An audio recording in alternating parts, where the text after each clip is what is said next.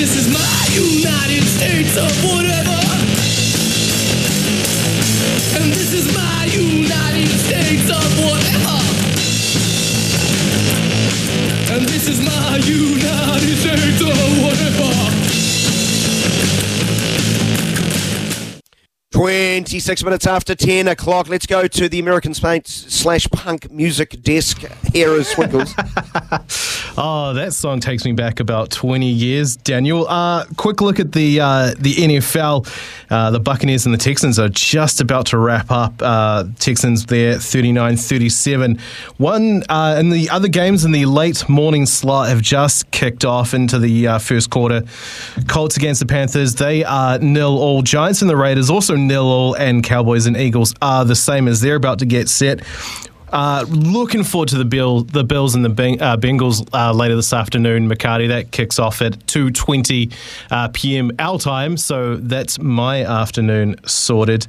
But the real interesting one is I'm going to be that guy. I'm going to add to the noise of Travis Kelce and Taylor Swift, because the Chiefs and the Dolphins... Let me just yawn a little bit. No. They took their game to Germany. And it was meant to be one of the biggest games of the season. Dolphins, high-scoring offense, leading the league there, but haven't actually been able to win a game against a team with a winning record yet. Well, now that's going to continue because they lost 21-14 to the Chiefs. But Travis Kelce didn't really factor at all on the score sheet. I believe he only got like 3 receptions for about 17 yards or something. So it's almost as if whoever you're going out with means nothing about your performance on a sporting field. You'd think that. Almost. But then this really caught my attention a couple of weeks ago, ESPN, when the Chiefs were playing the Chargers. Get this. They put up the graphic, "You belong with TE." Tight end. So a little play on the words there. You belong with me. This season, Kelce, with Taylor Swift in attendance, 99 receiving yards per game. Left to his own devices. This is what it said. 46 and a half. So... No. Yeah, and she wasn't there. She wasn't there. So, as you can imagine, the Daily Mail, that was their headline.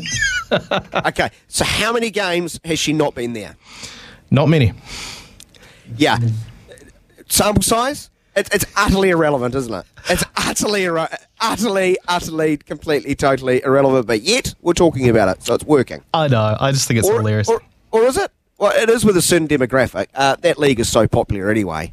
Put it this way, if they break up tomorrow, I think the league's going to be okay. Yeah. I think the league is going to be okay. Yeah, just I hope it doesn't affect his performance negatively. But hey, on the women's football side of things, McCarty, because we were talking about, the women's Phoenix before, going to the Matildas, Sam Kerr has gone back home to Chelsea Football Club with a bit of news that might have shocked her a little bit, because she's found out that her manager, Emma Hayes, is going to leave at the end of this season. Chelsea said that she would be pursuing a new opportunity outside of the WSL and club football.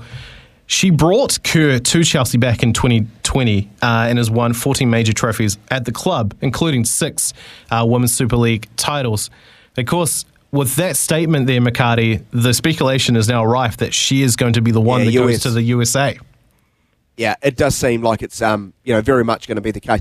She's an awesome manager. She's had so much success in the US women's national team, which is the gold standard of international women's football, who obviously were eliminated at the round of 16 stage at the most previous World Cup on our shores just a few months ago. They are looking to bounce back, and that's a huge addition. Sam Kerr, shout out. She got second in the Ballon d'Or votes last week, finishing behind the glorious Aitana Bonmatí from Barcelona and the world champion Spanish side. And Victor Wembanyama's having a slow game today in the NBA here, Logan. Against the Raptors? Happy about that? Yeah, against the 46-29. They're leading the Raptors in 11 minutes. He's only got 9 points and 6 rebounds for 11 minutes. I will say, how would you feel if a team you supported gave up 10 goals in back-to-back games? Depends which game we're talking about. Well, I mean, it could be football, anything that involves like if the Bulls did that, if the Bulls did that, I'd be delighted. Well, the San Jose Sharks, who have been touted to be the worst team in the NHL. You look at the TAB odds, I think they're paying like $501 to even get out of their division, let alone a chance to win the Stanley Cup. Have given up back-to-back, in back-to-back games, 10 goals, losing 10-1 to the Canucks, and then... Oh, so 20 goals. 20 Sorry, goals. I thought you meant collectively. No.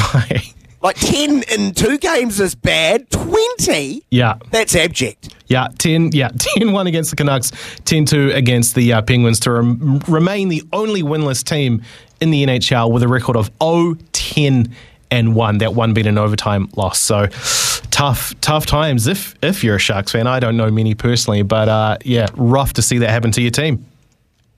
They've conceded 55 goals in 11 games. So defensively, they were actually doing reasonably well.